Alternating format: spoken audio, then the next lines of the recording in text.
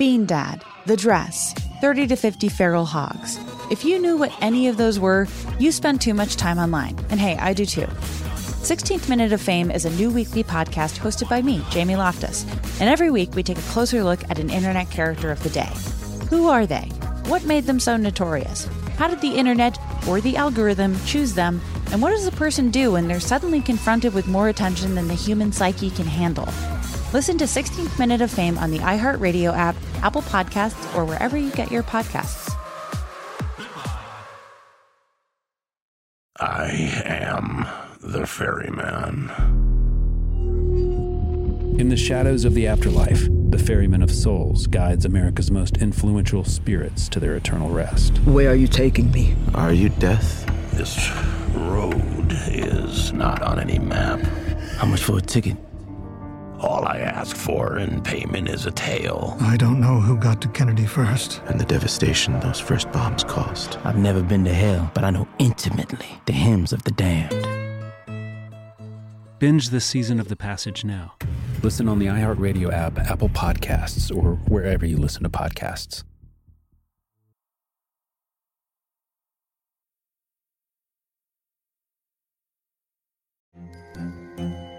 Hello, acclaimed comics writer and notorious Scott Summers hater, Rosie Knight. Well, hello, Emmy-winning podcaster and totally unbiased Targaryen royal supporter, Jason Concepcion. Somehow the X-Ray Vision podcast has returned. And like always, we'll be here every week. You'll hear from TV writers, actors, comics creators, pop culture critics. Nothing is off the table. Listen to X-Ray Vision on the iHeartRadio app, Apple Podcasts, or wherever you get your podcasts.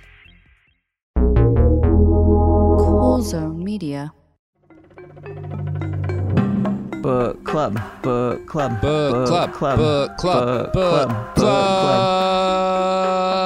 It's the Cool Zone Media Book Club, your weekly book club. That's right. You don't get the reading ahead of time. You get the reading at the book, which, from my point of view, is actually a better way to do a book club because I don't usually do the reading when I'm in a book club, and I go to the book club meeting and pretend like I did the reading because I want to relive high school.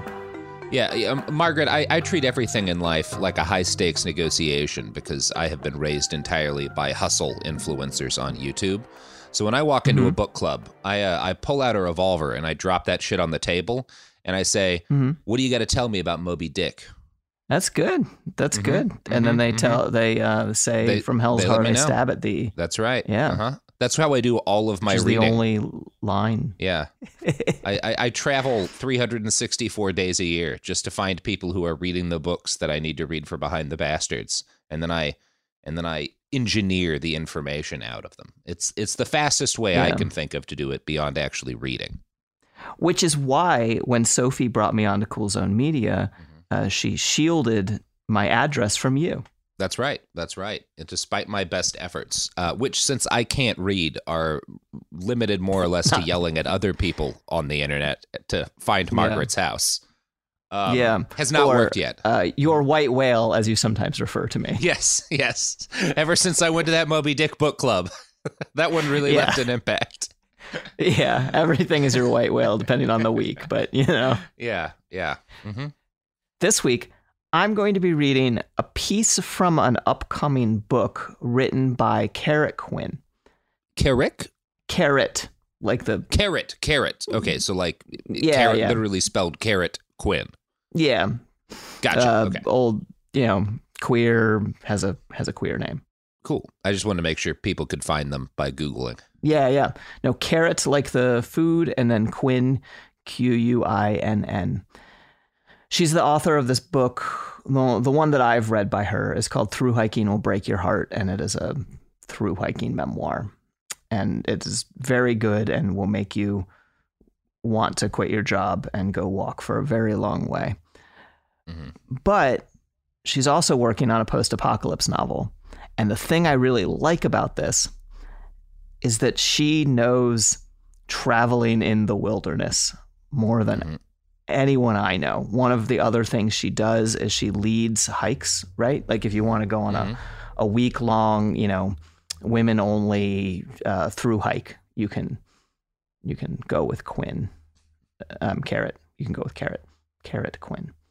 So I'm really excited about this upcoming post-apocalypse. I've always wanted to do more through hiking. I've done little bits of that over the years. I've done some hitchhiking and shit in other countries mostly, but I've never done like the drop your life for a year and spend it walking, and would very much like to do that. But Sophie will probably get frustrated with me were I to choose to do that now. So I hope it's good, but not quite that good. That's actually similar to how I feel about through hiking. Is I'm like, I get why I can't do it right now, and I'm sort of annoyed. You know? I would like to nuke my life to do that right now, actually. Yeah. And that's why at the end of this, we're fundraising for Robert and Margaret's through hike adventure. My dream has always been, the thing I hope I get to do someday is I want to take fly into Dublin, hike from Dublin to on the other side of Ireland, Galway, hike to Galway, and then go hike from Galway straight up north, across the island and eventually up to Belfast. Like do the whole length and width of Ireland on foot has always been like the thing that I've most wanted to do. That would be cool. I want to do the 3 big American ones, but I also want to do the Lakaya, I think it is, the way, the Saints pilgrimage that goes from southern France over to western Spain. Oh shit, that would rule. Yeah. But anyway, maybe we'll get to do it during the apocalypse, like in this story. God willing. Yeah. Yeah. The book has a working title of An RVer's Guide to the American West, and so you should look for that, but also you should just look for Through Hiking Will Break Your Heart, and then also a memoir called The Sunset Route. And another thing I like about Carrot is that Carrot's coming actually, a lot of through hikers come from quit their office job and go hiking, and Carrot comes from hopping freight trains and hitchhiking to going and being like the through hiker. Hell yeah. So, the sun dries my clothes as I ride my bike. My stomach is full of breakfast gruel. The dog is fed too, and jostling softly in the pannier as we make our way across the road. The cold and fear of the night slough off me like old paint. My joints loosen in the gentle day. I try not to think of how lost I am and how little food I have. I try and lean into this moment where, on the micro level, nothing is wrong. My strong legs turning the pedals of my bike, pulling the road beneath me. The road crests a rise, still wooded though, still no view, and I can see that it drops down and then curves out of sight below. Okay, maybe we'll descend now. Maybe we'll get off this goddamn mountain. I coast downhill, picking up speed, letting the wind ruffle my hair, letting my tired legs rest. How good it feels to just be carried like this. The downed tree is hidden behind a curve in the road. I don't see it soon enough. I hit the brakes, but it's a huge tree, broken branches everywhere, and I'm going too fast. I can't even make sense of what happens next, except there's a terrible grinding noise. I'm going over the handlebars, I'm bouncing, sharp pain in my body, and then everything is still. My first thought is the dog. I pull myself up. There's some blood on the fabric of my dress. My bike is tangled in twisted wood, the handlebars bent backwards. The pannier with the dog in it is facing up, but it didn't get smashed under the bike, thank God. And I open it up, and the dog jumps out, looks around wide-eyed, startled, shakes himself vigorously. He's okay. I'm weeping with relief. How stupid I was being, so stupid. Why would I go so fast like that? On this janky-ass road? I almost killed my only friend. I'm sitting on the ground now, openly sobbing, my chest heaving, a tender pain starting to make itself known there, a stabbing burning each time I take a breath. I can't stop crying, though. The dog stands next to me, curious, watching me cry. I'm blubbering incoherently at him. He is everything in the world that I have, and he's so small, and it's my responsibility to keep him alive out here in this big, dangerous land. Snot is running down my face, and I lift the blood-stained skirt of my dress to wipe it away. That's when I see the cut on my leg. A sharp-ended branch must have dragged its way across my thigh. The cut is rough-looking and messy, but not too deep, and the blood is already starting to clot. When I stand, the leg feels tender, and a little fresh blood oozes out. I rub my hands over the rest of my body. I feel bruised, and maybe a broken rib. but otherwise okay. Lucky. I got lucky. My bike is mangled, though, one of the rims bent, the wheel rubbing against the frame. And walking is painful. And in addition, now that I'm around the bend, I can see that the road does not continue to descend. It climbs back up onto the ridge. The ridge, though, the clear open ridge, I can see it ahead of me, cast in soft yellow light. The road goes up there, and there should be a view, the view I wanted. There is that, at least. Better get there before the stiffness settles in, before my rib becomes all the way painful, and pushing a bike is too much. I make my way gingerly up the hill, the dog trotting along beside me, the slowness of my bent bike matching the slow, painful movements of my body. The road tops out in a rocky clearing, and I can see the valley spread out in the light below. The road ends here. There's a small house, a sort of one-room shack up high in the air on stilts, with a long turning staircase leaning up to it.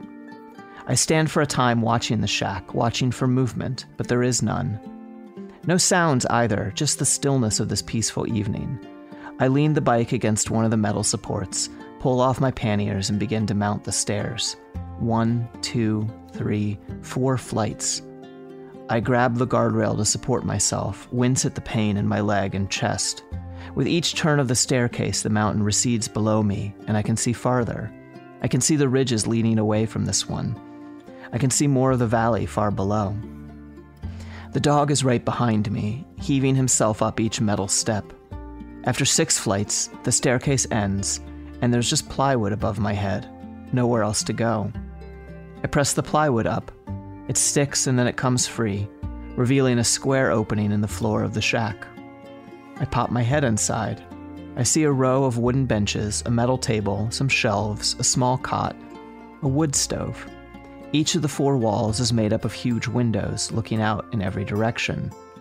I lift the dog up and set him inside and then climb in after him. It's nicer inside the shack than out. The walls block the wind and the huge windows gather the warmth of the sun. Shelter. My God, shelter. Something inside of me releases. Some tense little ball unfurls. Just in time to enjoy these sweet, sweet interruptions in the form of advertisements.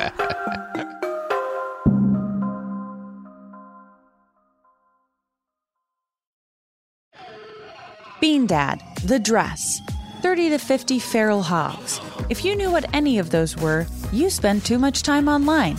And hey, I do too. 16th Minute of Fame is a new weekly podcast hosted by me, Jamie Loftus, where every week I take a closer look at an internet character of the day. Who were they? What made them so notorious? Why did the internet choose them? And what does a person do when they're suddenly confronted with more attention than the human psyche can handle? I'll be talking to internet historians, experts, and yes, the main characters themselves to get a fuller picture. Because I think that even outside individual experiences, a character of the day tells us something about how the internet worked at that time, and how the attention economy developed into the freaky 3-headed dragon it is today. Together, we probably won't be able to properly log out, but we can take a walk down scary internet memory lane and see one day a little more clearly. Listen to 16th Minute of Fame on the iHeartRadio app, Apple Podcasts, or wherever you get your podcasts. The Big Take from Bloomberg News brings you what's shaping the world's economies with the smartest and best-informed business reporters around the world. Western nations like the U.S. and Europe. Mexico will likely have its first female president. And then you have China. And help you understand what's happening, what it means, and why it matters. He'll get his yo-yos to Europe in time. But the longer this drags on, the more worry he's getting. They knew that they needed to do this as fast as they possibly could to get a drug on the market as fast as they could. I'm David Gura. I'm Sarah Holder. I'm Saleha Mohsen. We cover the stories behind what's moving money and markets.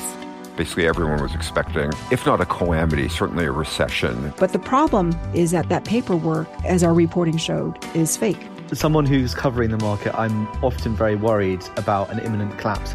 So I'm thinking about it quite often. Listen to The Big Take on the iHeartRadio app, Apple Podcasts, or wherever you get your podcasts.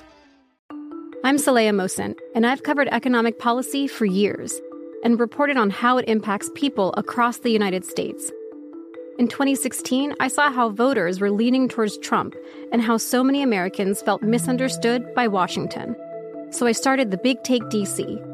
We dig into how money, politics, and power shape government and the consequences for voters. It's an election year, so there's a lot of focus on the voters that TikTok is reaching. The initial reaction is like, oh, things are looking so resilient. I don't want to be too pessimistic, but I just don't see the political will down in Washington right now to change their tune. I think the American electorate has been signaling that it expects a rematch of the 2020 election. These are unprecedented times. With new episodes every Thursday, you can listen to the Big Take DC on the iHeartRadio app, Apple Podcasts, or wherever you get your podcasts.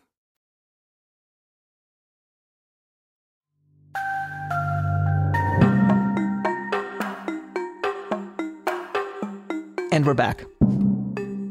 I drop my panniers on the floor. I should take inventory of this shack, see what is useful here, but I'm overcome with an unnameable exhaustion. I carefully lower myself onto the cot, curl up into a ball, and shut my eyes. When I wake, it's afternoon and the light is heavy. I slept more deeply than I have since leaving Maud, and I fight the urge to close my eyes and fall back asleep, to sleep for 100 years. The dog is sitting right in front of my face, staring at me. "You're right, dog," I say. "I should get up and put things in order." I roll onto my back and wince in pain. I'm thirsty. Did I put any water out for the dog? I fish a bottle from one of my panniers and fill a jar lid that serves as his water dish, set it in the corner.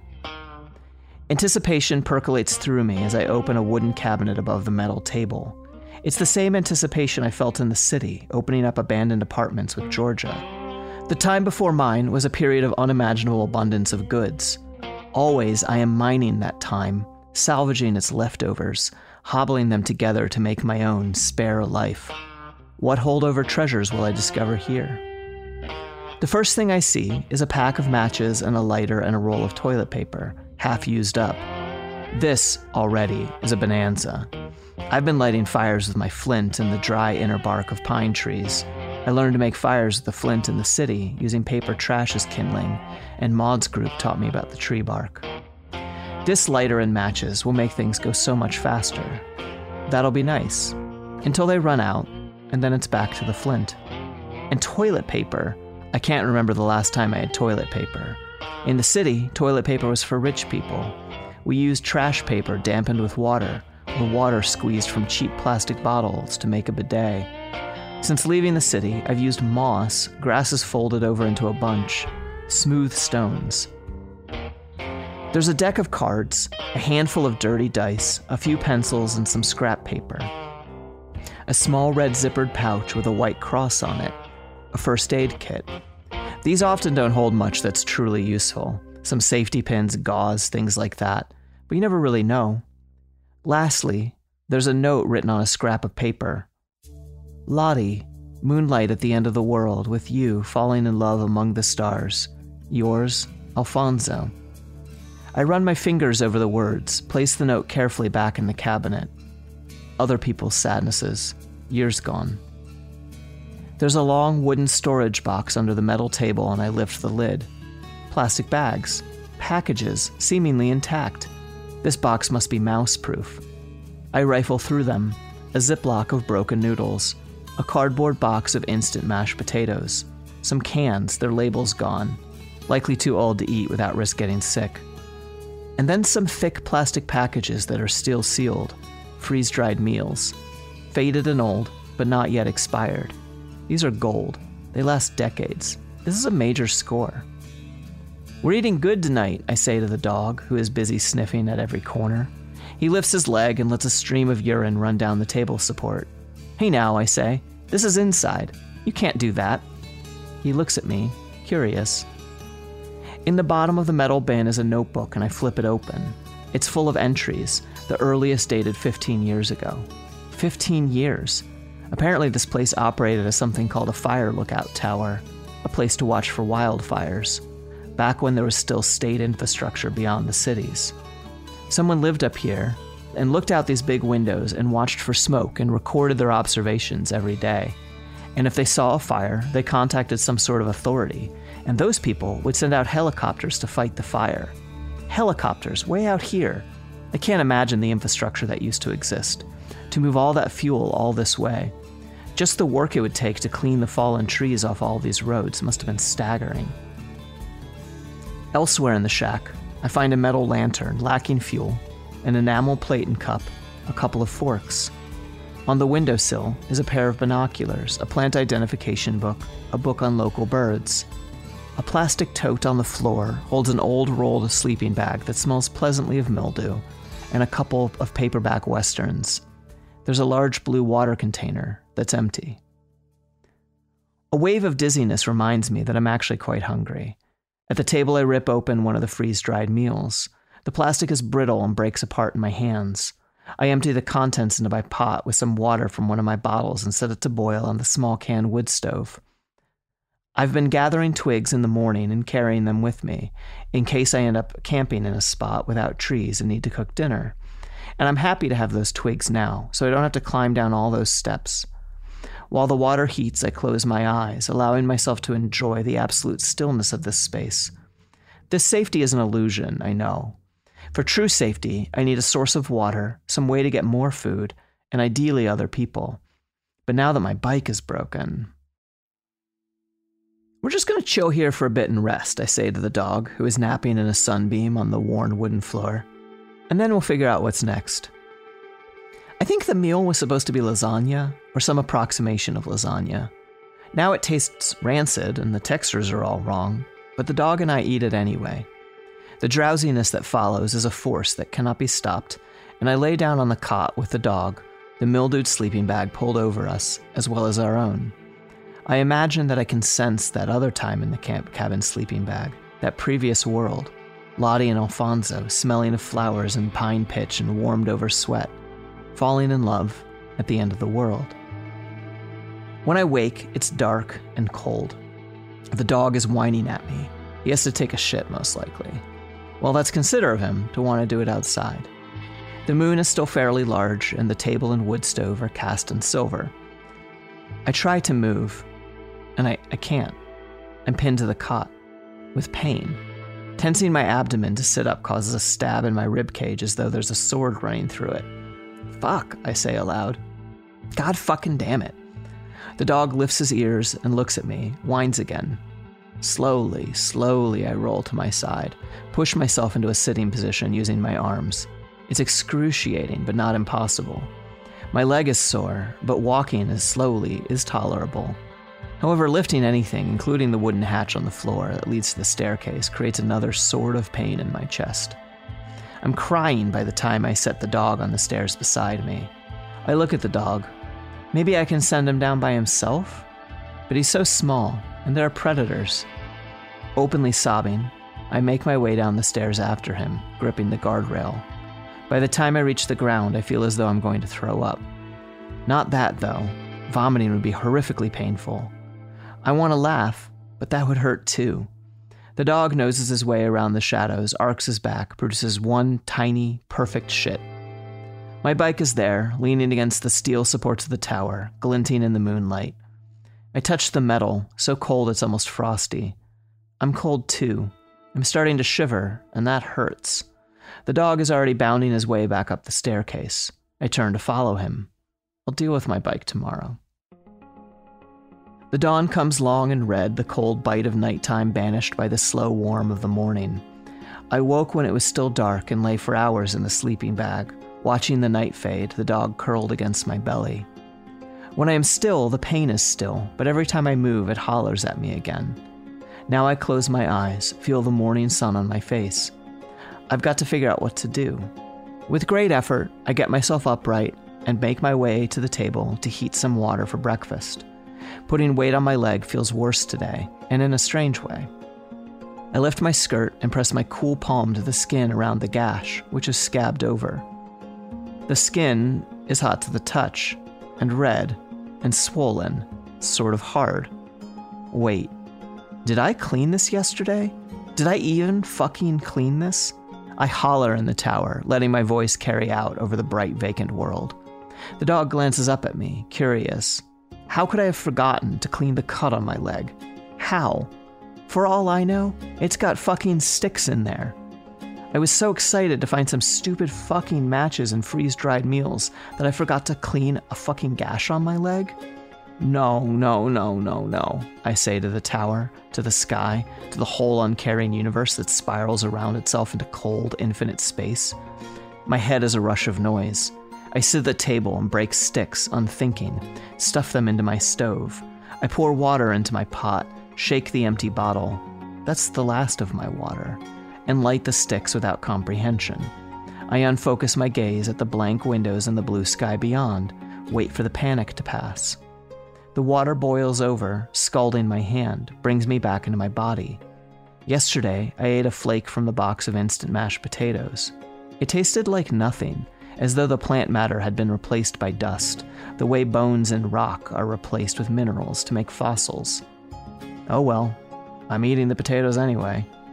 I dump the contents of the box into the water, remove the pot from the heat, set it aside.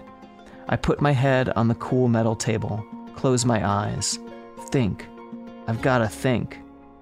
And you know what she thought of? She thought of these great ads. She invented all of them. Yeah, that's in the future when the television networks break down because the grid has largely failed, the advertisements will continue in our soul because all ads come from a special secret place where the human spirit dwells. Just a little leech just sucking on him. Nom, nom, nom. You could view it as that as well, too. Sure. Here they are.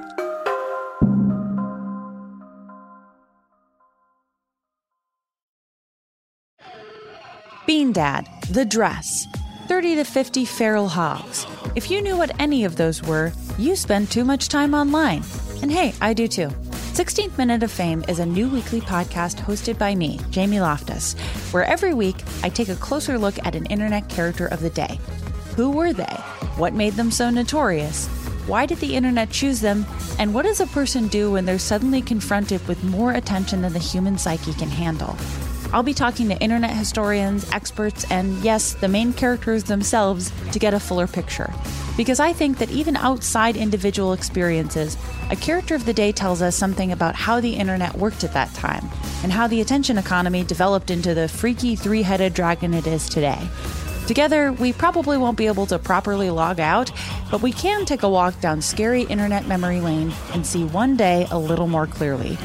Listen to 16th Minute of Fame on the iHeartRadio app, Apple Podcasts, or wherever you get your podcasts.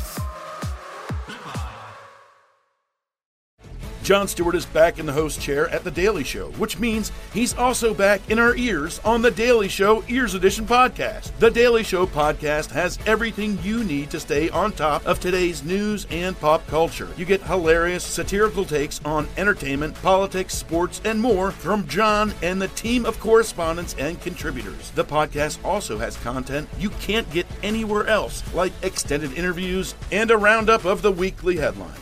Listen to The Daily Show, Ears Edition, on the iHeartRadio app, Apple Podcasts, or wherever you get your podcasts.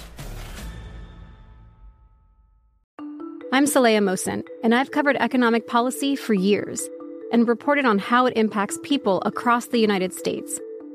In 2016, I saw how voters were leaning towards Trump and how so many Americans felt misunderstood by Washington.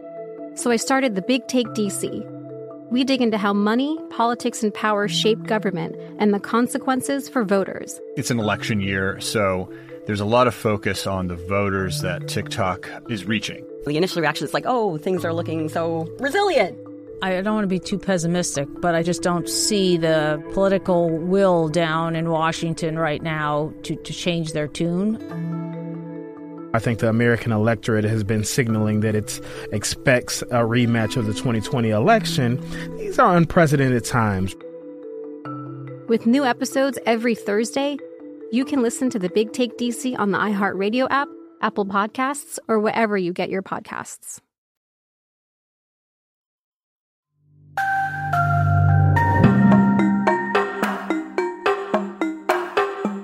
And we're back. I've never been much for wound care. Back in the city, organizing with Georgia and the others, that was never my role. I was good at breaking into buildings, stealing boxes of food from the backs of trucks that were unloading, dumpstering, making connections to get resources we couldn't scavenge or steal. Georgia was the one in the group with some basic medical knowledge. If someone stepped on something sharp or twisted their ankle jumping down from a chain link fence, she was there. Hospitals were great places to get disappeared, so people like Georgia were crucial. It wasn't always possible to help every problem, like with Rick and his abscessed tooth and how impossible it was to find antibiotics. But Georgia, and others like her, did what they could. Now, spooning tasteless potato mush into my mouth in this isolated fire tower far from the last vestiges of a dying empire, I wish that I had taken the time to learn basic wound care from Georgia. What an idiot I am. I drop some potatoes on the ground for the dog, and he horks them down, and then he licks the wooden floor clean.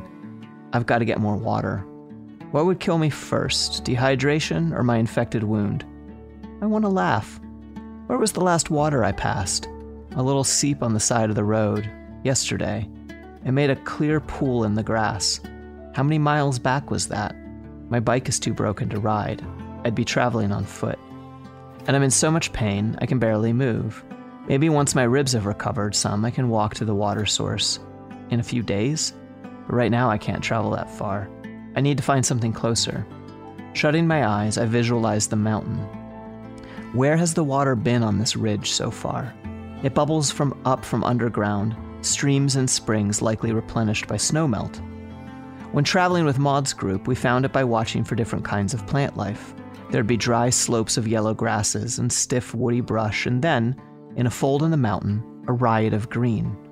We'd make our way to this drainage and follow it downhill or uphill, sometimes splitting into two groups to go both ways, until we heard or smelled water. It just rained a ton. I think back to my night under the tarp, so that should help things. I eyeball the blue plastic 5-gallon water container that sits in the corner of the tower. I should take that thing with me on my search for water. Empty, it'll be light enough, but how will I even lift it once it's full, with my injured ribs? One thing at a time, I say out loud to myself. In the cabinet, I find the first aid kit and rifle through it, not expecting much. There's some ancient Band-Aids, their glue likely useless, a roll of gauze, some sterile wipes. And then, good God, an amber-colored pill bottle. It rattles in my hand. It has pills inside. The label says doxycycline, a fucking antibiotic. I can't believe my luck. I upend the bottle. The dozen or so pills in my palm are brown and oblong and have I-2 etched into them. These are not antibiotics. They're ibuprofen. I take a deep breath and tip the pills back into the bottle, setting 4 aside. These will be helpful for the pain, at least. They'll make my water-gathering trip a bit easier. It takes a while to get down the stairs. My body has grown stiffer as the day has progressed, but by the time I'm walking along the ridge away from the tower, following the faint jeep track overgrown with weeds that heads more or less in a westerly direction, the ibuprofen is kicked in, and the pain feels a little farther away. Isn't so sharp as to make me want to throw up my mashed potatoes. Which is good, because I wouldn't want to waste what little food I have. The dog is trotting beside me, happy to be walking in the sunshine, not a care in the world. My leg has begun to throb, and I try to ignore it, repeating the mantra one thing at a time to myself, and taking breaks whenever I need them, sitting on the water jug and staring out over the valley below. I don't know how fast I'm walking, or how much time has passed exactly, but it's afternoon when the jeep track ends and a single footpath continues on along the rocky ridge. The footpath drops down into a cluster of trees, and I see a promising sight, a depression filled with green grass. I dig with my fingers in the grass. The earth is dark and moist here, but there's no standing water. Damn. Below the depression is a cleft in the trees dropping down, filled with rocks and boulders. I should follow this. The going is slow, though, with my jug and my injured legs and my ribs. Each small drop down from a large boulder, dragging the banging water jug after me, makes me dizzy with pain and hunger now, too, and it takes me time to steady myself for the next obstacle. My pace slows to a crawl as the afternoon lengthens. I try not to let panic cloud my decision-making as I push on, down the boulder-choked ravine. The ibuprofen is long since worn off and the last of the light is fading when I smell minerals and feel the air change on my skin. I find the pool in the lee of a large granite boulder, clear water about elbow deep in the middle, dancing with water bugs.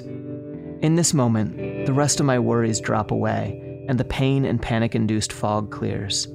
In this moment, I have solved the greatest and most basic of life's puzzles, and I want for nothing. I am happy in the purest sense. I fill a water bottle and guzzle the entire thing. Now for the hunger. I pull a freeze-dried meal from my backpack and laboriously crunch up and swallow a few handfuls of the dried contents, which taste like salt and not much else, followed by another bottle of cold, perfect water. The dog drinks his fill and gets part of my meal too, and then settles down in the warm sand, ready for bed. Through the trees, I can see the molten orange of the sunset, and I allow a moment of perfect contentment to pass before I ask myself what exactly I mean to do now. The cold is coming, and I'm already chilled, the heat of the day escaping into the atmosphere. I brought my sleeping bag with me, and I decide to sleep here, next to the water, and figure out what my next steps will be in the morning, when the sun returns. Animals will want to use this watering hole in the night, most likely, and I don't want to spook or be spooked by them. So I walk a little bit into the trees until I find a flat, dry patch of ground. I'm more than exhausted, my broken body aching in new ways from trying to compensate for its injuries while I hike down this ravine, and it feels blissful to escape into the warm depths of my sleeping bag, the dog like a hot water bottle against me, and cinch the hood closed over my face, leaving just my nose sticking out. It's warm in my down cocoon, and the forest is peaceful and still, and sleep comes easily. My sleep is full of nightmares, and I wake multiple times in the night, unsure at first where I am, some part of my body uncomfortable or in pain.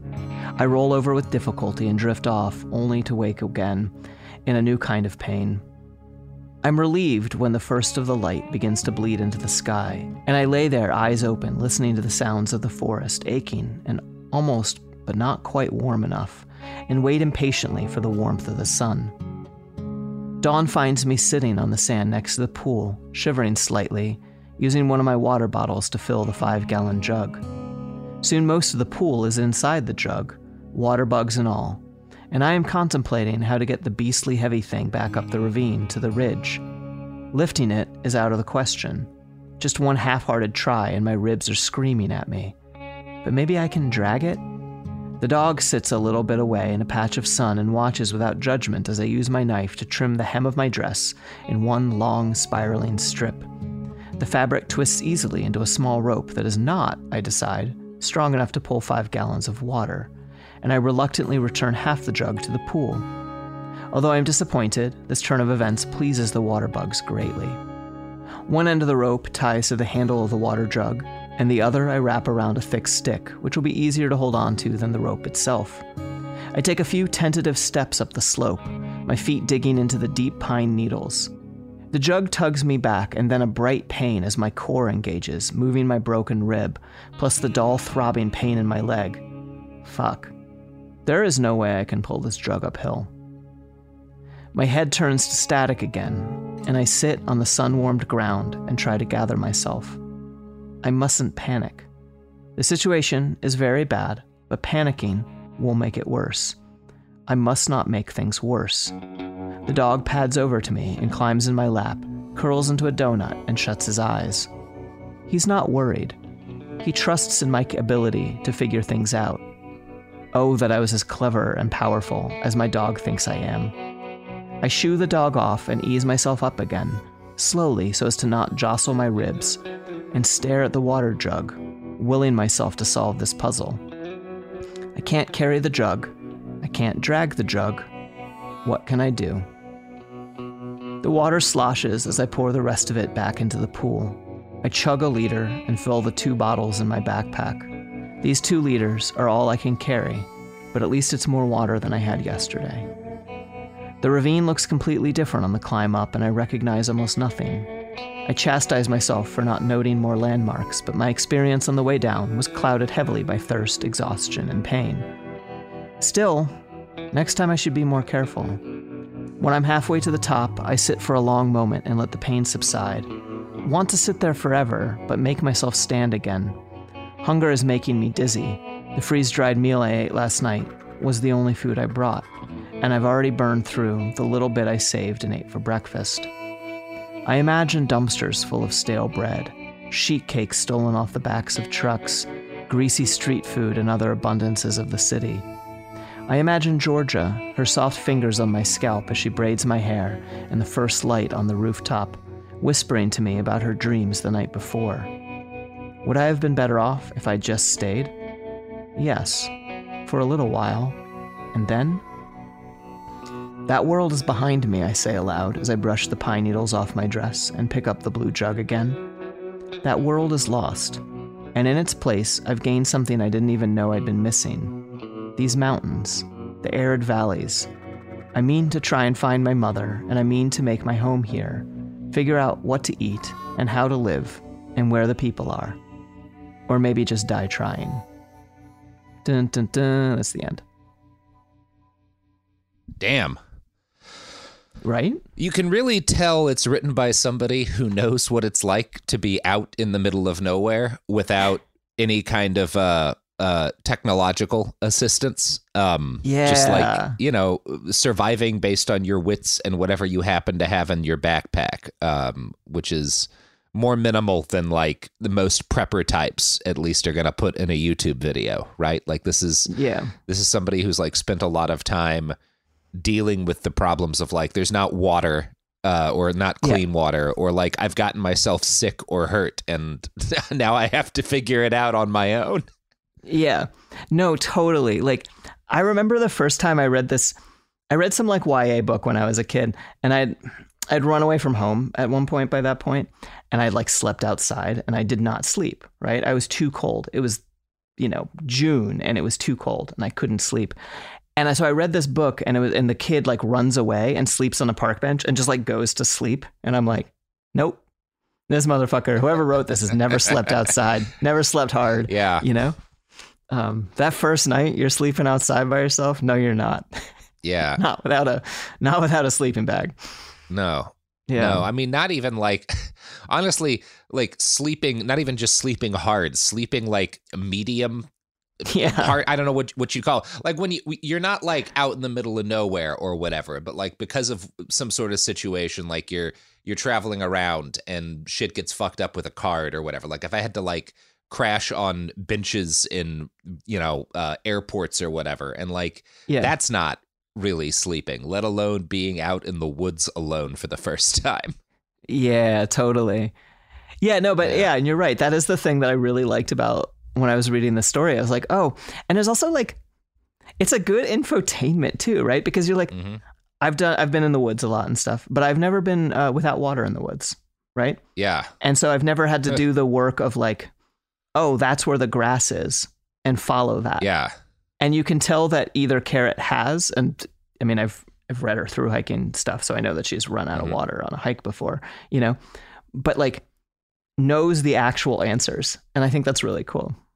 Yeah, that happened to me once in the Himalayas, and it was because I was with someone else. It's the only reason I really got out of that situation, because I was like heat stroking out and don't think I would have had the presence of mind to. And so it was like she basically kept me going and literally like crawling across the ground until we found a stream where we could refill. And thankfully we had tablets and stuff on us. But like, I don't know what I would have done if I had been alone in that situation, because like I was in pain, and that's all the other thing, the degree to which like being in pain, like physically injured when you're alone in a situation like this is like an intoxication effect, right? Like not in a positive sense, but in the sense that it sort of like deranges your ability to make choices.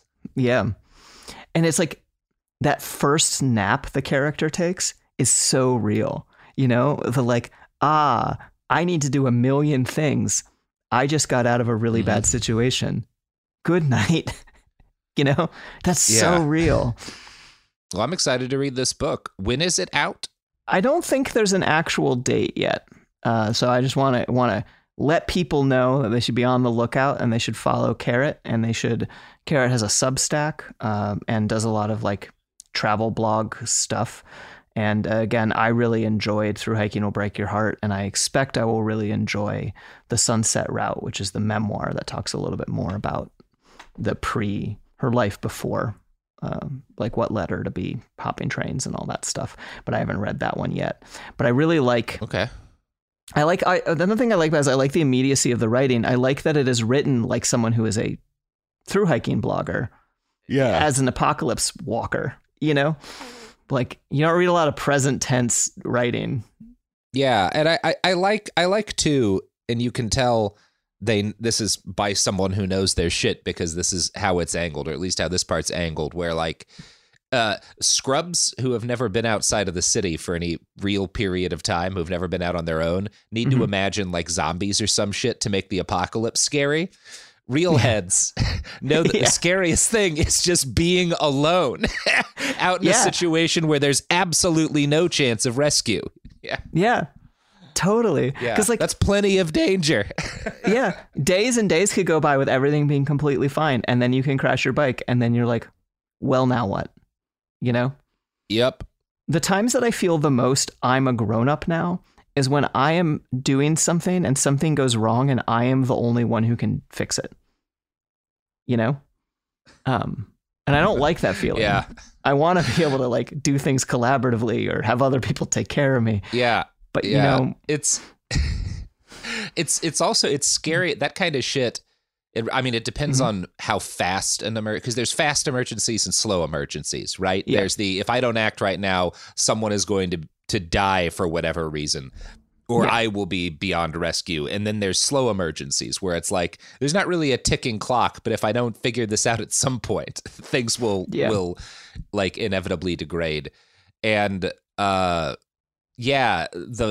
fast emergencies in the moment, if you get through them, there's only so much fear that you can actually have, because you have very little time, right? You're making a choice and then you're acting.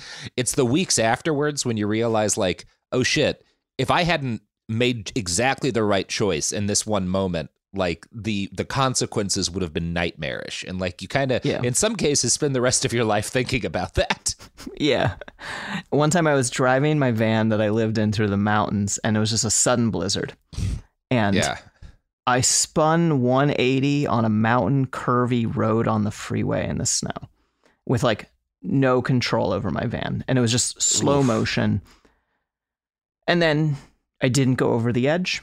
I did a like 18-point turn to get back, and then just kept driving through this blizzard. But it was nothing I could do for like the next, what should have been 2-hour drive and was like a 5 or 6 hour drive, you know?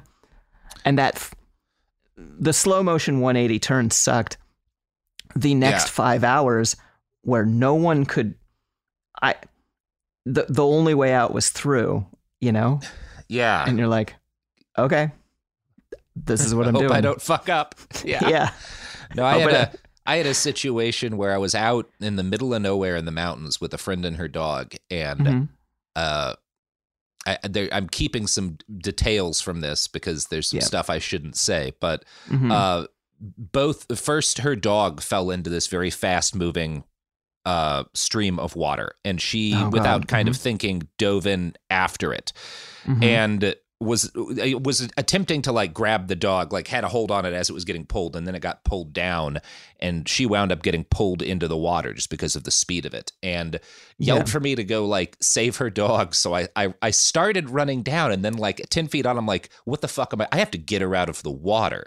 And it was one of those, like, if I hadn't, done strength train, because she weighed probably an extra 80 pounds with all of the water inflating her winter gear and everything. If I hadn't, had the physical strength to get her out, if I had run a little further down the path before turning back to come get her, because the dog, by the way, was fine. It's a dog. Like, it got sucked into the water, and then it crawled out of the water when it calmed down. But I don't know that she would have been, right. In fact, I doubt she would have. And it's one of those things that like I haven't, because we were completely out in the middle of nowhere, no cell service or anything. We were an hour walk from our car, so it was like one of those. As little, like, it was just my decisions in that moment that were going to have an impact on the situation. And it was fine. And it was, maybe 90 seconds, but it's 90 seconds that I will be thinking about for the next 50 years. or, however long totally. I make it. Yeah. God. Well, if you want to experience that in fiction form instead of, and I mean, and that's why we read adventure, right.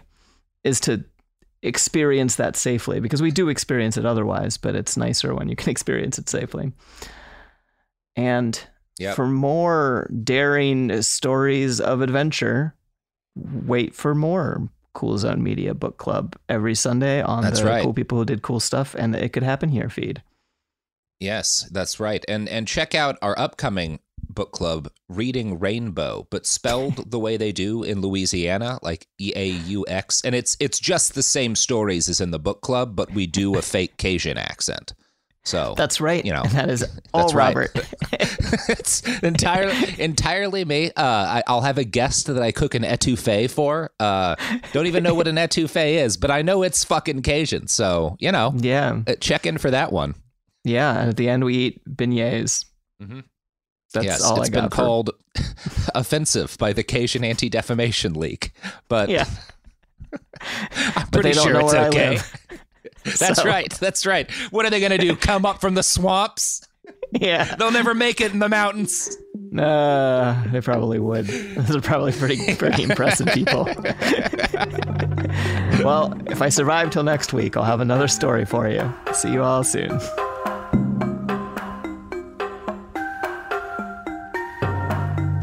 It Could Happen Here is a production of Cool Zone Media. For more podcasts from Cool Zone Media, visit our website, coolzonemedia.com, or check us out on the iHeartRadio app, Apple Podcasts, or wherever you listen to podcasts. You can find sources for It Could Happen Here updated monthly at coolzonemedia.com/sources. Thanks for listening. Protect your dream home with American Family Insurance. And you can weather any storm. You'll also save up to 25% by bundling home, auto, and life. American Family Insurance. Get a quote. Find an agent at amfam.com. Products not available in every state. Discounts may not apply to all coverages on an auto or home policy. Discounts do not apply to life insurance policies. Visit amfam.com to learn how discounts may apply to you. American Family Mutual Insurance Company, SI, and its operating companies, American Family Life Insurance Company, 6000 American Parkway, Madison, Wisconsin. Bean Dad, The Dress, 30 to 50 Feral Hogs. If you knew what any of those were, you spend too much time online. And hey, I do too. 16th Minute of Fame is a new weekly podcast hosted by me, Jamie Loftus. And every week we take a closer look at an internet character of the day. Who are they? What made them so notorious? How did the internet or the algorithm choose them? And what does a person do when they're suddenly confronted with more attention than the human psyche can handle? Listen to 16th Minute of Fame on the iHeartRadio app, Apple Podcasts, or wherever you get your podcasts. I am the ferryman. In the shadows of the afterlife, the ferryman of souls guides America's most influential spirits to their eternal rest. Where are you taking me? Are you death? This road is not on any map. How much for a ticket? All I ask for in payment is a tale. I don't know who got to Kennedy first. And the devastation those first bombs caused. I've never been to hell, but I know intimately the hymns of the damned. Binge this season of The Passage now. Listen on the iHeartRadio app, Apple Podcasts, or wherever you listen to podcasts.